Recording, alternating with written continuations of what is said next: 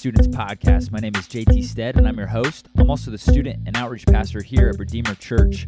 And what you're about to listen to was a sermon that was preached at our Wednesday night gathering from 6:30 to 8:30 with our students.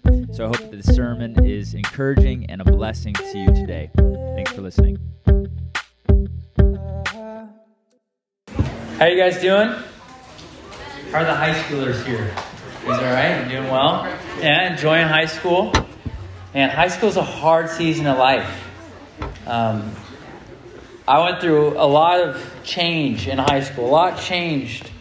I went from a 98-pound, 4'10" freshman to a probably 5'11" senior. So a lot changed, right? A lot changes in the history of high school, and it's hard. What? Still got 98. Yeah. Just a little bit more. I wrestled 98s. In my prime, Matthew, I could probably take you out. So, in wrestling.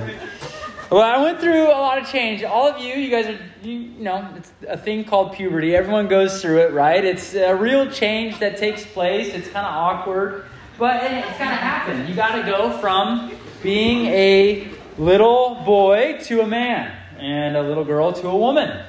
And it's a real change that takes place. We live in a society that is always searching for change. And why is that? People are stuck in their ways, but in a sense, everyone is longing for something better, or longing to be a better version of themselves, or wanting to change. Every New Year's resolution, we get this. What are some things in my life that I need to change to be a better person? Everyone's looking for it. People know that there's real suffering and real things that are happening in our culture right now. And I think of the George Floyd riots and the social justice movement, the woke movement. And they see problems and they say, we need change. And so the way in which we're going to change everything is by literally burning everything to the ground and just starting fresh and actually have no solution. It's just borrowed from Marx, and they say that the way that we change people is we need to legislate. We need new policy. We need new structures. We need new institutions, and that will bring about the change that we need. Okay? That's on a big societal level. Some people are like, I want to be a better version of myself. And so the world says, if you want to change, what you need to do is not look outside of yourself to be someone else. You need to look inward. You need to turn inward to find your true, authentic self and to change by looking inward. And then you will find satisfaction. Then you'll find salvation. Or, what are some other ways that people are searching for change? I think of the simple, Snapchat and Instagram, where they have these filters that change your appearance. And then you have surgeries that actually can take place in order to alter or change your appearance. And it goes so far to even the LGBTQ plus movement, where they try to change the biological sex, which is absolutely impossible. There's only male and female. But in a foolish world, in a foolish society that has chosen to make man God, they try to change their outward appearance to be someone that they think that they are when they're really not. Everyone's searching for change, but they can't seem to find it, whether it's in a diet, whether it's in a new fad, a new trend, some new makeup that you get, a new fashion line, new friends, a new location, a new job. Change, right?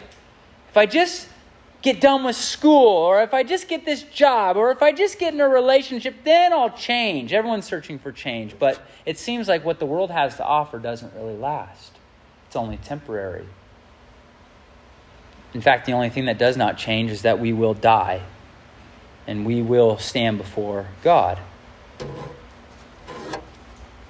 How can we experience real change? Every single religion says that we'll offer real change, but I believe that Christianity is the only true religion who serves the only true God. All these other false religions, they serve demonic gods.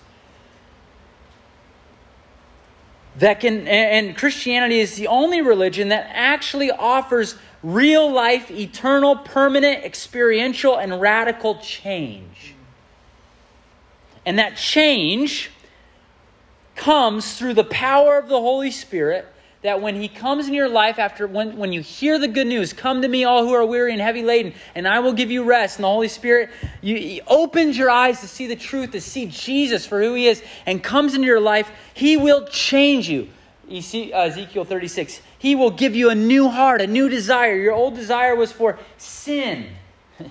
But he changes you from the inside out. Everything in our culture is working from the outside in. But the gospel says, no, don't turn inward, turn outward. And that's where you will find real change. And when the Holy Spirit comes in, that moment of regeneration or new birth, what happens the moment the Holy Spirit does that? What happens next is what is called conversion. Conversion. And that's our topic tonight. We're talking about the doctrine of conversion. We talked about the new birth. John 3, Jesus says to Nicodemus, truly, truly, I say unto you, unless you're born from above, you cannot see or enter the kingdom of God. And so when the Holy Spirit takes dead sinners and makes them alive, the moment that their eyes open, and the next step that they take is what is called conversion. If regeneration, we are passive, we are dead, and the Holy Spirit makes us alive. Conversion, we are active. We have a responsibility. Because we see that in the text. Some of you are like, wait, is salvation all of grace? Yes. But is there human responsibility? Absolutely, yes. Is God sovereign over salvation? Yes. Does man have responsibility? Yes. The Scripture teaches that. And your responsibility, which doesn't merit salvation, but it's God working through you in real time. When I was in 8th grade, when the Holy Spirit came into my life, I repented and believed in Jesus Christ. And it wasn't just me, it was the Holy Spirit working through me, so that I can't praise, because faith is a gift and repentance is a gift, but it is absolutely necessary. It does not make sense to say that the Holy Spirit has made me alive, yet you have not changed. You're still the caterpillar stuck in the cocoon. You have not changed into a new creation, right? A real change that takes place. And so I got 3 points. We're going to look at conversion and then the 2 marks of conversion, okay? What is conversion? What is this change that the Bible talks about? Well, that is what is called conversion. Conversion is the human response to the gospel. It's the human response to the gospel consisting of repentance from sin and faith in Jesus Christ. So it is a human response that every single one of you are called by God to respond to Jesus. Jesus' first sermon, Mark 1:15, he says, the kingdom of God is at hand. Repent and believe the gospel. That is a command. When Peter preaches on Pentecost, his famous sermon, at the very end, he says, repent and believe in Jesus Christ. 2 commands that you are called to do. And in every sermon we see, repent and be baptized, or believe on the Lord Jesus Christ. So conversion is the human response to the gospel consisting of repentance and faith. Now, does our repentance and faith contribute to our salvation? No, it doesn't. We don't merit it. We don't earn it so that we can pat ourselves on the back. The reason why we respond in the first place is because the Holy Spirit has brought conviction. The Holy Spirit has awakened us. But you are still called. And many of you that are saved, you experience this. This is an experiential thing. You went through this. And in a moment when the Holy Spirit opened your eyes, whether it was through your dad or your mom saying, do you believe in Jesus? Or through the preacher or through the sermon, in that moment, you experience conversion. And conversion can be gradual as well. So conversion is the human response. We're talking about if we were passive in our new birth, right? Just like you were passive when you were born the first time, right? You didn't contribute anything. But then what is the response to that new birth? When the baby comes out, what's the first thing it does? It cries, right? It's active, right? The baby's active. It's alive. And it responds new life through crying, right? So conversion is the necessary and inevitable and real change that takes place in a sinner's life the moment the Holy Spirit makes them alive. I think of the woman Lydia in Acts 16. Paul comes and finds her, and it says that the Lord opened her heart to receive the teaching of Paul. And what did she do? She believed. And then she was baptized. That's conversion, the belief, the baptism. The response, right? In regeneration, we were passive. We were like Lazarus, dead in our sins, or the birth. In conversion, we are active. This activity doesn't merit salvation, doesn't earn salvation, but it is the response to salvation. And so every single believer is called to repent and believe. Think about all these. I could give you so many examples in Scripture. Remember Saul, not the king, but the man who was persecuting Christians in the New Testament? What was he doing? He's binding up Christians. He was putting them to death. He oversaw the stoning of Stephen, even. He was a wicked man. How did God save him? Remember in Acts 9? He's on the road to Damascus. He's on his high horse, and God knocks him off his high horse. Right? Saul doesn't ask the Lord to come into his heart. God just comes. God's sovereignty, right? Comes and saves him. But he still repents and believes on Jesus Christ. That happened to Saul. I already mentioned Lazarus. He was dead, right? And Jesus said, come forth. It's like the call of the gospel.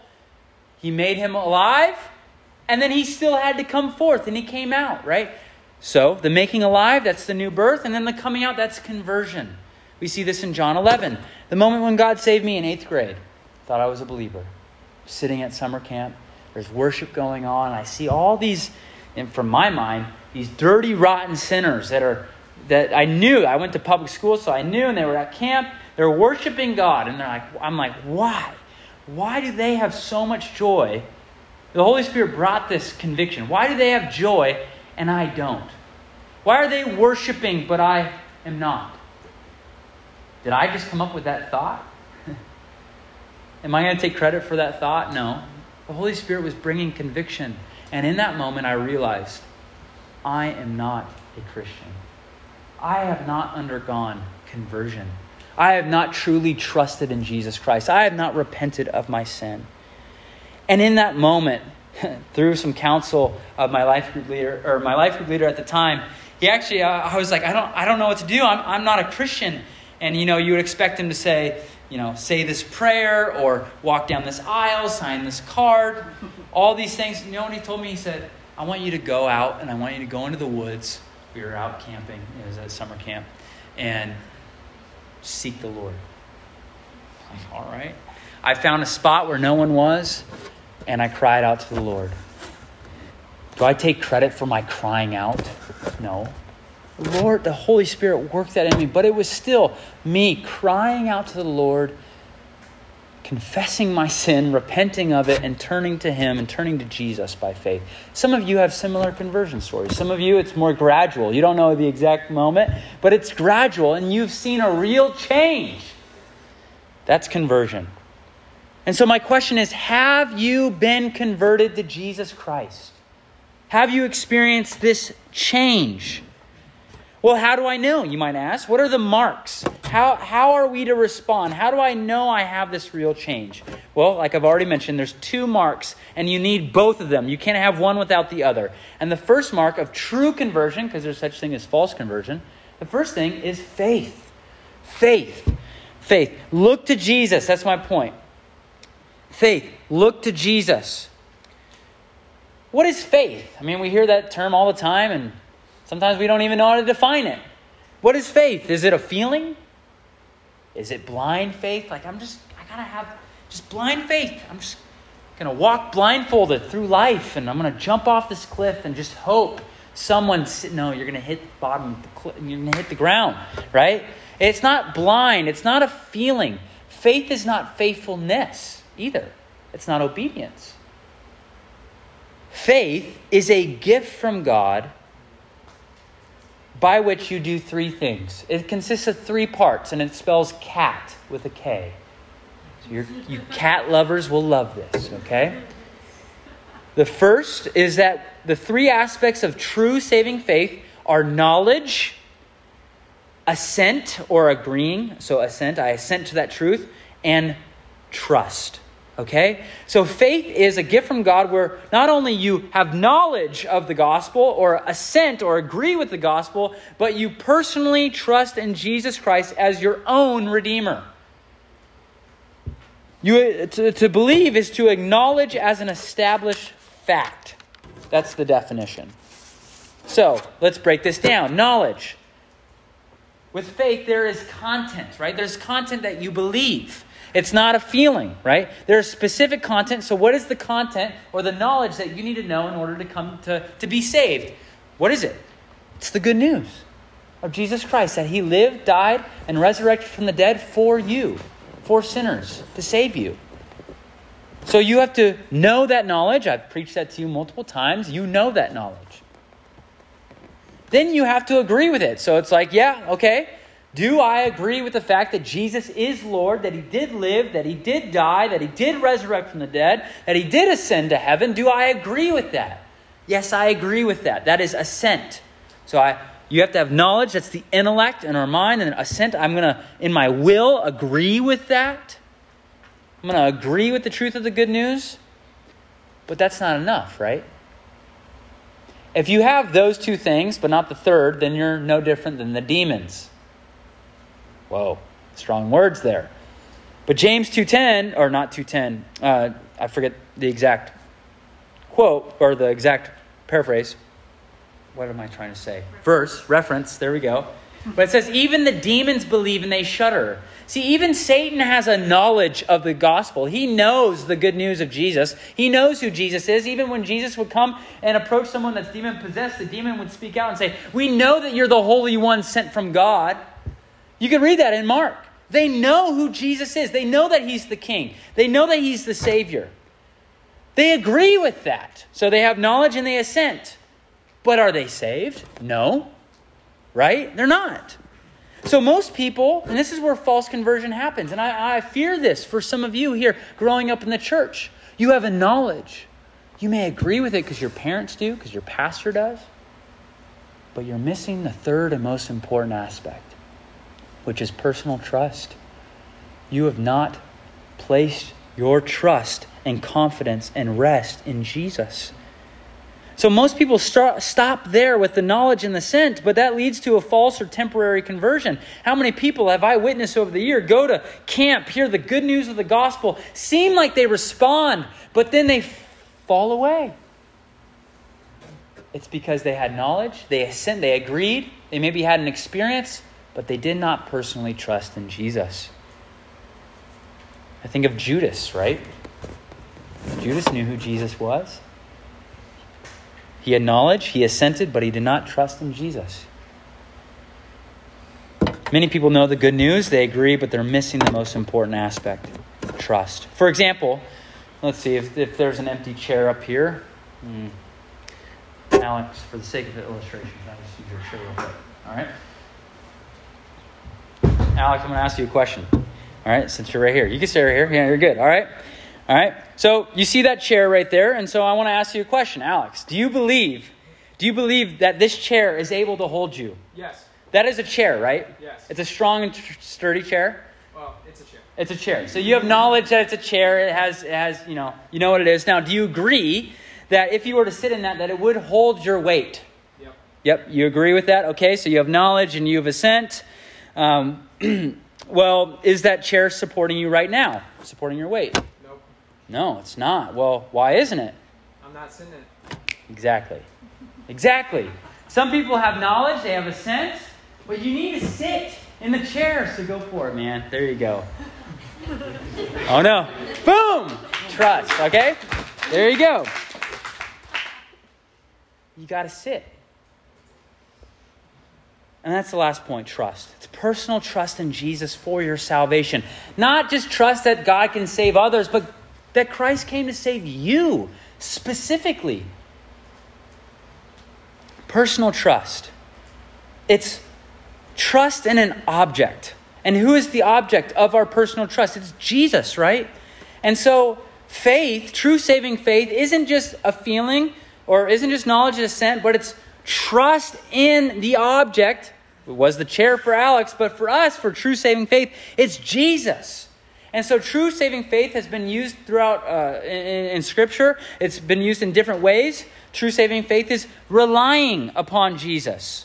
It's transferring trust from yourself to Jesus. It's confidence in The gospel, it's resting in the good news. It's coming to Jesus. It's clinging to Jesus. It's looking to Jesus. It's receiving Jesus. Think about the beggar who receives a gift that I give to him. What does he do? All he does is he puts out his hand and he receives it. That is faith. That is faith. Have you ever been rock climbing? I have. You know what's faith? It is I'm standing up at the top and I got to belay all the way down. And what do? I have to lean back, right? I have to trust that the rope will carry my weight. That is relying on. That is transferring my trust in that rope, right? In the same way, your whole life is leaning back on Jesus, trusting in him. That is true saving faith. Faith is not a work that merits salvation. It is a response. It is the instrument. It is Christ that saves. Our faith doesn't save. Christ saves. But our faith is what attaches us to Jesus. So, in true conversion, you need faith. Now, what is a fruit of faith? And this is the last point, and that is repentance.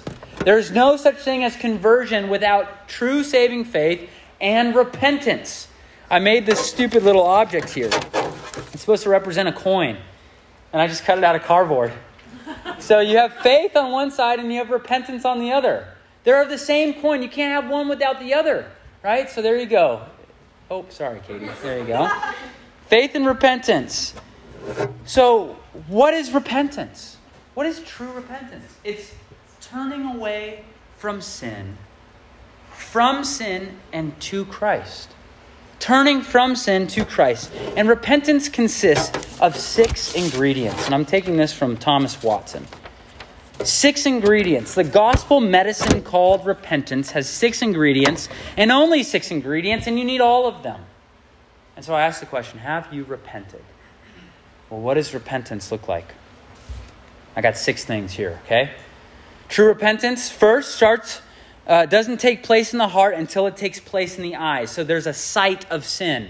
You must see your sin for what it is. When the Holy Spirit comes into your life, He opens your eyes to see the filth of your sin.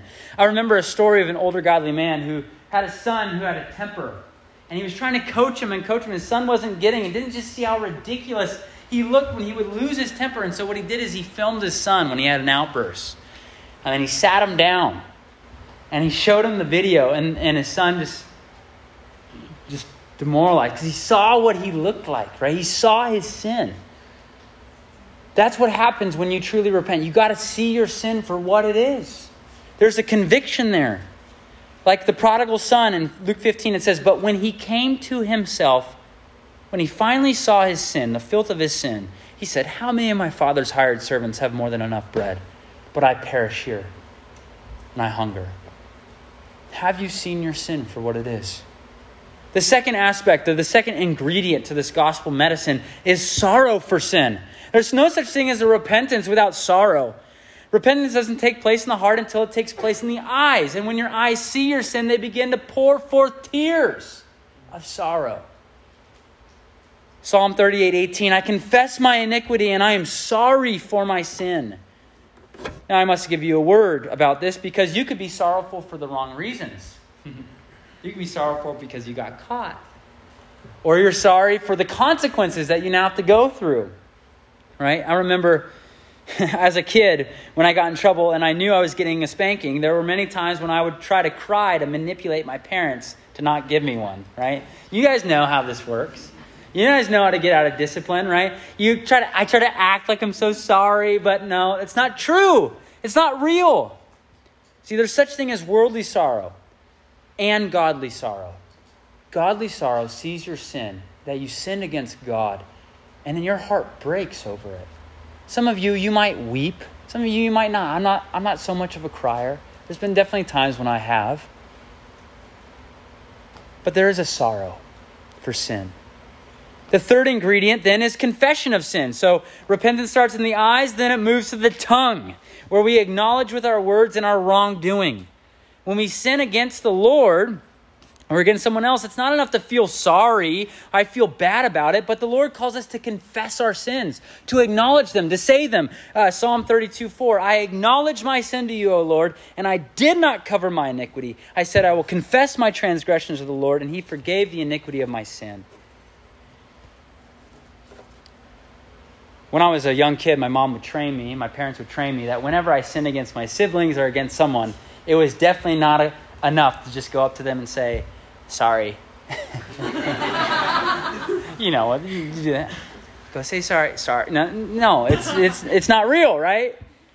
What I had to do is I had to go up to them and I had to confess to them, I apologize for hitting you across the face. That was unkind, and I was wrong for that. I was wrong, and confessing, will you please forgive me? There's a confession there, right? The sorry is not true confession. That is false confession. Our confession must be from the heart, in other words. It has to be from the heart because we see our sin. We see what it's done. We see the consequences of it where we're sorry for it and we confess it. The fourth ingredient then is shame of sin. So repentance starts in the eyes, it moves to the tongue, and it works its way down to the heart. Have you ever been embarrassed before? I have. My sin's embarrassing. I remember when I got caught cheating on a test in front of my whole class. I got called out in front of everyone. Yeah, shame and guilt, but I deserved it, right? That was normal. If I didn't feel shame for that, I would say something's wrong with me, right? Just shameless. But true repentance, it starts there. You should feel shame and disgust over your sin. And in the same way, when we repent, there is always a sense of shame. Now, we don't sit there and wallow in there, but it's there. Why? Because our sin was seen by God and was against him. Ezra 9:6. Oh my God, I am ashamed and blush to lift my face to you, my God. For our iniquities have risen higher than our heads, and our guilt has mounted up the heavens. If you're shameless over your sin, no shame.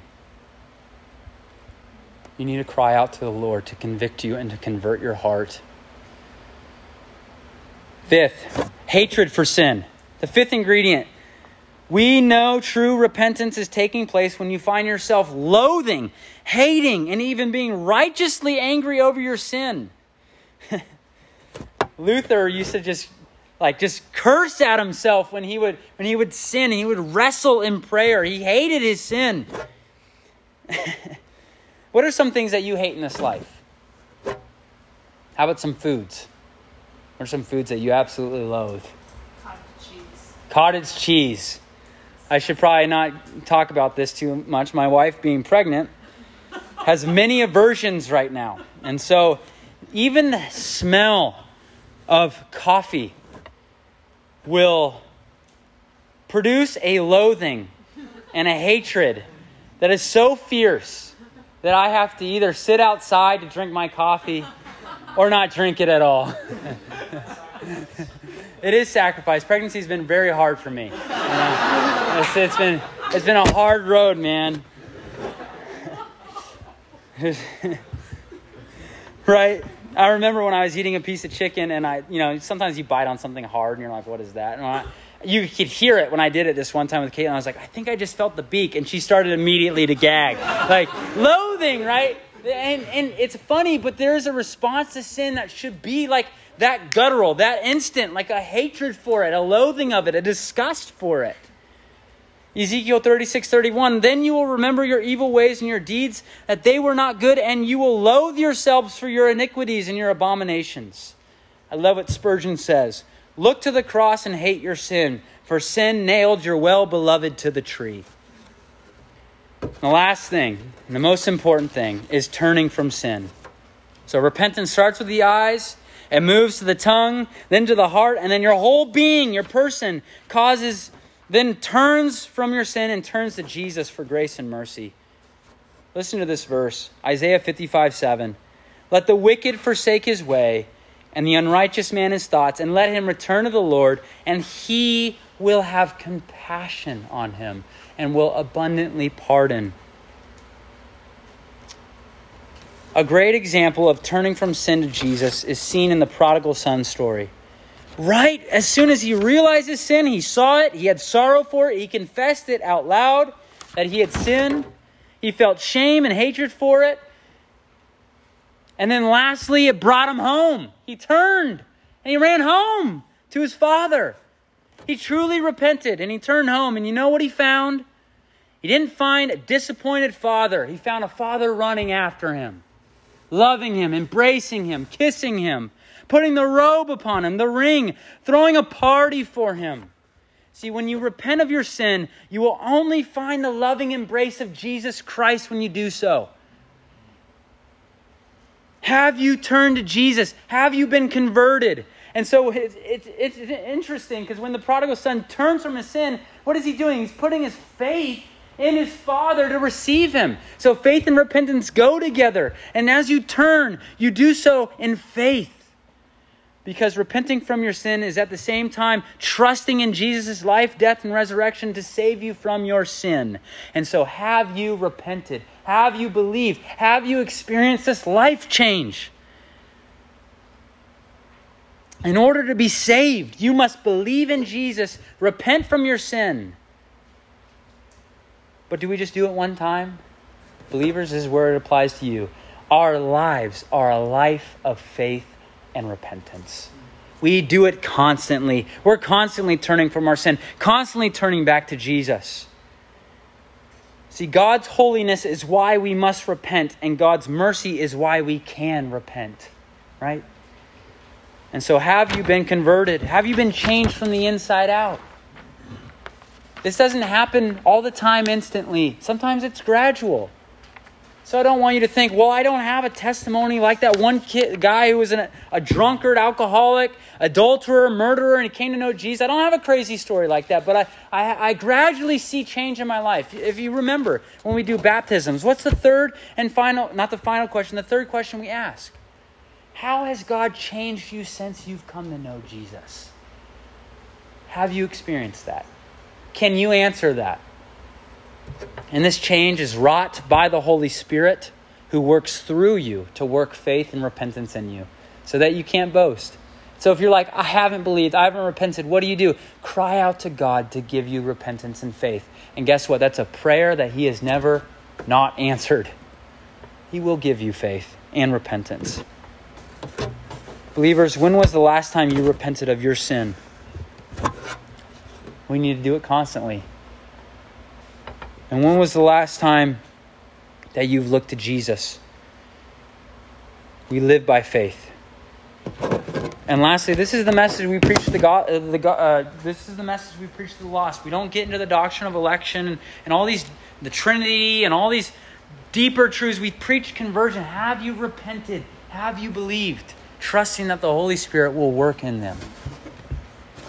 Like I'm doing right now. Come to Jesus and receive salvation. In Jesus' name, let me pray. Father God, thank you so much for this opportunity to preach. I love you with all my heart. Lord, we confess that salvation is all of grace from first to last. And you are such a gracious God. And you hold out forgiveness and eternal life in Jesus.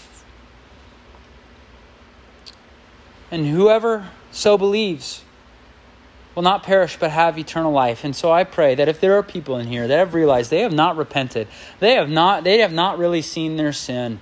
They don't have sorrow for sin. They don't have shame for sin. They haven't confessed it. They don't confess their sin even when they're wrong. And they don't have a hatred for it. They haven't turned to you. I pray that you would work that in them, that they would come running to you, that they would trust, that they wouldn't just say, oh, I know that chair can hold me, but that they would come and sit in it, that they would not just say, I know Jesus came and died, but that they would trust in Him, give their lives to Him by resting in and clinging to Him. God, we love you. I'm relying on you to work salvation in those who haven't believed. In Jesus' name, amen.